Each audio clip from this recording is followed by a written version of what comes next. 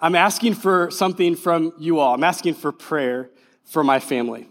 So on Friday night, my wife and I, we went out to celebrate our 12th anniversary which is today. Our anniversary is today, which is pretty amazing. We're thankful. And it was in that, on our date night that we discussed one thing that we really need to ask your help with. And so I'm coming to you this morning. If you could pray for my family on our sabbatical. We are going to be on sabbatical coming up in a couple weeks from May 29th through July 16th. And we recognize, in fact, a good friend of ours came to us and said, have you guys created a prayer team yet? And Bethany and I were like, no, we haven't. We need that. And so you are our prayer team. Can we do that? Can you pray for us? We would love to have your prayer. We truly are blessed that the church offers its senior pastor a sabbatical every 7 years. Not just for me, but for my family. This so that we can rest, refresh, and re-energize. I can't wait for this time with my family, but I also can't wait to return on July 16th, re-energized and ready to serve with you for years to come. So on May 29th, I'm just going to tell you, ready? My phone will be turned off for 6 weeks. My hands are going to start shaking, right?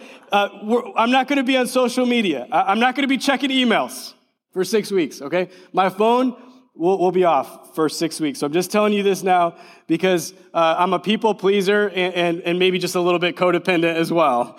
So if you call, I won't be checking those. Our goal is simple.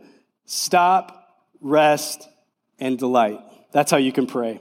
Our focus will be on the Lord, that we might come here on July 16th ready to serve with you with all of our hearts. We love you, and we're going to miss you a lot. All right? But I've planned it so that we have incredible speakers while we're away, so you're not going to miss us that much. And I want to share with you the summer speaking series is just chock full of amazing men that mean the world to me. Of course, you know Pastor Cody. The next week, we have Pastor Steve Poe, who is a pastor I served with in Indianapolis at a church called Northview Church. He just wrote a wonderful book called Creatures of Habit. He's going to be preaching on this book and making copies available for you. You're going to love Steve. He baptized me when I was 23, when I surrendered my life to Christ. Then, of course, my dear friend and mentor, Rick Hawks, is going to be the next week. And then we have Dave DeSelm, Bob Smith. You guys saw him leading us in worship this morning. Quincy McGee is a friend of Avalon and has been for years. And then we'll finish with Rick Dugan on July 16th. I'll be back. I'll see you there. We have a wonderful series planned for you. Let's pray together. Would you bow your heads? And let's pray as we prepare our hearts for God's word.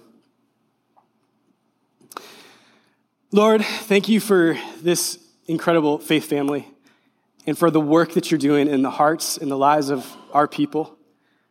And Lord, I just recognize that without you, we can't do any of what we hope to do, whether it's in the works, whether it's seeing new people come to faith in Christ. Lord, we can't do it without you. And so, Lord, we invite you here to lead the way. This morning, I pray that you would help the people online and in the balcony and on the floor to see past me and see you. Lord, we lift up a Boyd Baptist Church on 5700 Homestead Road in Fort Wayne and Pastor Chase Ringler. We pray for this wonderful, dynamic, young leader and growing congregation. God, we know their heart is to reach Southwest Fort Wayne. We pray that you would use them in mighty ways. And Lord, again, I pray this morning that you would give us ears to hear and feet to obey your word. In Jesus' name we pray. And all God's people said, amen.